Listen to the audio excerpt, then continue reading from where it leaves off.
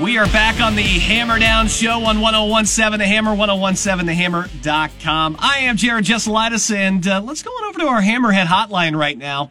It's our good buddy Tom Dienhart from GoldenBlack.com standing by out there getting ready to talk to Braum and company as they are going to go ahead and get on the plane and head on out to the state of Connecticut to take on the UConn Huskies. Buddy, boy, I'll tell you what, this is a matchup this week. I don't think Braum has ever been favored by this many points in his tenure year, has he? Where we're up to like 34 points or something like that. I mean, this is something very rare for Purdue. Yeah, not favored by 30-plus points in games too often. I think the last time you have to go back to 2005, that was a home game against Akron.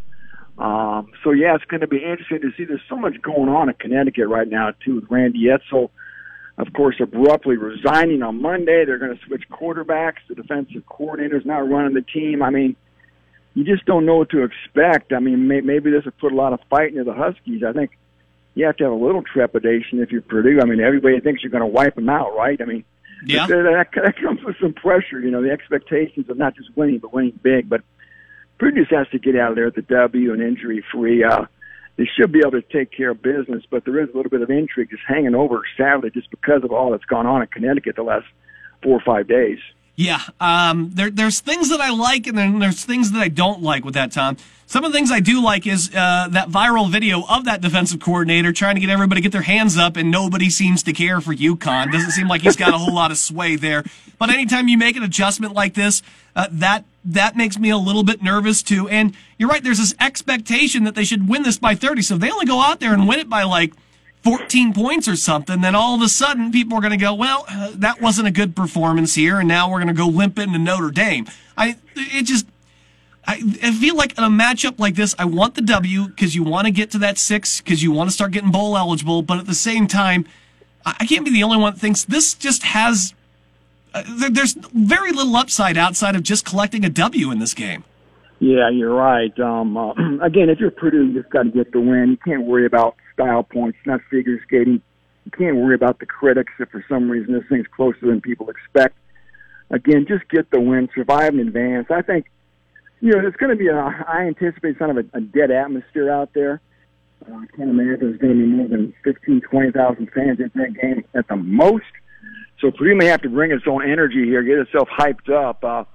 You have to be ready for a quick flurry, I think, from UConn. I think Purdue's best hope is going to have to be to punch these guys in the nose, take any spirit they've got in them away from them right away. Maybe if they get discouraged early, they'll just quit and fold on the Boilermakers.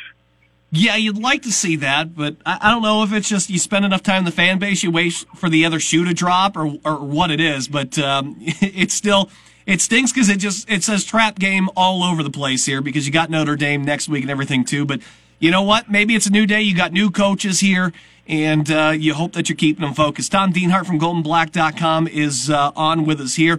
Hey, how about a great little award for Payne Durham here? Tight end of the week. I mean, I knew he was. I've been out to practice. I know he's a good target and everything, but boy, what he was able to put together last week was darn impressive. I mean, exceeded my expectations. Yeah, I tell you what, he sort of flashed his first 2 years. Didn't catch a lot of passes, but when he caught them, he seemingly always went for touchdowns. And I think a lot of people sort of had his name circled in red going into this year as maybe being a guy who was primed to take that proverbial next step, maybe become one of the better tight ends in the Big Ten. And, boy, he got off to a nice start Saturday night at Ross-Ade Stadium. 7 catches, 2 went for touchdowns, the fourth quarter scores. I mean, that's when players earn their money. That's when players earn their reputation. Reputations, again, are really forged in that fire of the fourth quarter, and Payne Durham stepped up big time. So nice start for him, the John Mackey Award Big Ten Tight End of the Week. Just another weapon for this Purdue offense, Jared, that's going to welcome back T.J. Sheffield this week. Of course, he missed the last game, the opener, for undisclosed reasons. He was projected to be the starting slot receiver, the number one kickoff return man. He gets injected into that lineup. Boy, now you got Bell and Milton Wright and Brock Thompson. And of course, we talked about the tight ends, Payne Durham. I mean, there's a lot of weapons there. Should I be satisfied with Xander Horvath, 84 yards and the touchdown? If that's going to be the extent of the rushing out of the squad, should that be? I mean, am I making a big deal about not getting over 100 yards rushing, or should I be making a bigger deal about having a higher rushing total? I think Horvath himself acquitted himself admirably on Saturday night. I think it was 81 yards, averaged close to 4 yards a carry. Of course, took that direct snap from the Wildcat formation and ran it in from 11 yards out. So I think you would have liked to have seen a few more rushing yards overall, but by and large, if you go back and look at what they did in short yardage, they did okay. And again, I think you want to try to make some strides this week. You're playing what's perceived to be an inferior opponent, so you'd like to think maybe you could have your way with them up front, push them around a little bit, maybe gain some confidence for your offensive line in that run game. I'd like to see Purdue come out and just try to pound them and wear them out. I got to think you could take the spirit out of that defense trying to tackle Xander Horvath time and again. So I suspect they'll try to work on that ground game this week, get it going. And Jerry, if they get it humming Saturday, boy, that's just going to set up, UConn for play action passes, and Jack Plummer could strike it rich throwing to David Bell and Milton Wright and those guys. I didn't think the offensive line was that bad last week. We knew it was going to be an area of concern, especially with the depth and everything. Did they let a few through? Yeah, they did. And that was to be expected. We were all prepared for that. But I thought as the game went on, they got a lot better as a unit. Only give up the one sack there too. I don't think we're singing their praises enough from last week. Yeah, they did pretty good. They only played 6 linemen and not a lot of depth there. They'd like to try to play a few more if they could. And you're right. They by and large protected Plummer pretty well. Didn't have a lot of negative plays, and you got to give Jack Plummer some credit too. He used his feet to extend some plays to buy time in the pocket. And, again, that's something Jeff Brom wants him to do. So, it took the offense a while to sort of get going there, Jerry, to be honest with you. They did not take advantage of some golden opportunities in the first few quarters. Heck, it was only 16-14 going into the fourth quarter, way too close for comfort, right? Yeah. And that's when Corey Trice, and then Oregon State's got the ball down by 2, and they go for it on 4th and 1. Corey Trice breaks up that long pass, Purdue gets the ball back, and the rest is history. They go on and score the 2 touchdowns to clinch the game. So that defense really carried the load, I think, for the majority of the game Saturday night. The offense, though, it did come alive when the chips were down in the fourth quarter and delivered those 2 touchdown passes to Payne Durham, which really was key. It was good to see Purdue respond to some adversity, keep fighting, get those touchdowns late.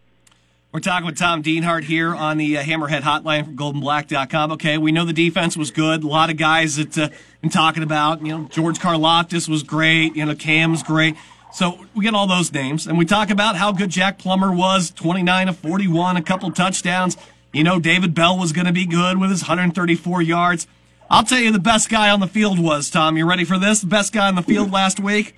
Who you got? Mitchell Finneran. That's my new dude. That's my new guy right there. Very calm and collective, knocking down 48 yards. I mean, the ball sounds painful coming off his feet, how hard he kicks it, even if it's a PAT. I thought special teams was pretty good overall. It's going to take me a little time to get, Jack Ansel. I think he could do a little bit better on that Aussie punt style, but he'll get there. But boy, I'll tell you what. I felt cool, calm, and collected anytime Finneran went out there to boot a field goal. Yeah, nice weapon to have. He looks like a keeper, no doubt. And that 48-yarder looked like it would have been good from over 50. Just nice to have a veteran back there to replace J.D. Dellinger.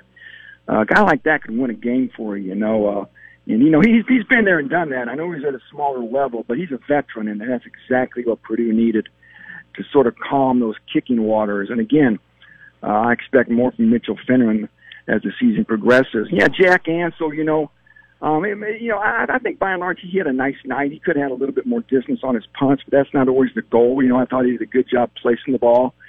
He's 23 years old. He's mature and he's older. And Jared, I think it's important to him to do well, so I think he's going to keep working hard. And I think he's going to continue to improve this year. Remember, he's still relatively new to this. And I think in the end, he's going to end up being a nice find for Purdue. And like you said, 2 overall special teams, they played more starters on their coverage units and their return units. And I think we saw that reflect in how well the special teams played. So good first outing. for Marty Biaggi and the special teams. That was a unit that really has a lot to prove this year, and this is a good first step. Yeah, and hopefully we can continue this trend because I'm 100% on board for it because it's just been such a painful part watching Purdue for the last couple of years. Just a lot of disorganization and just not watching the lanes and everything too, but it's nice to see more starters out there.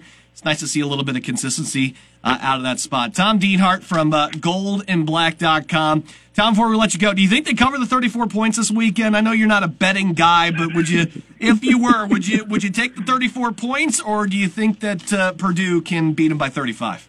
I'm picking them to cover. Believe it or not, I'm picking them to cover. Maybe I'm too optimistic here, but I think they want to send a statement here. I think UConn's in disarray.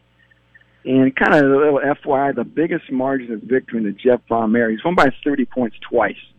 One was over at Illinois, 2018. It was 46-7, and then he won at Missouri, 35-3 in 2017. So he's won by 30 a couple times, and I know it's hard to cover that many points, but I decided I was going to go for it and say they're going to be able to do it. All right, guys, you heard Tom Dienhart. Literally sell everything you have, take out 3 or 4 mortgages. It's good to go. He's got you covered. Tom Dienhart, goldandblack.com. Please don't do that. I was just joking. You can't take anything I say seriously. It's state law. Tom, buddy, always appreciate it, my friend. You are amazing. Enjoy Saturday's game, and I'm sure we'll get back with you again next week, bud. All right? Be good, buddy. Take care. All right. Take care, Tom. All right, hang tight. We're going to come back. Brian Ney from the Central Catholic Knights, my guest next. We'll talk about CC's win against Northwestern last week and how they're preparing for that hurry-up offense against West Lafayette. That is coming up next. This is the Hammer Down Show on 101.7 The Hammer and 101.7.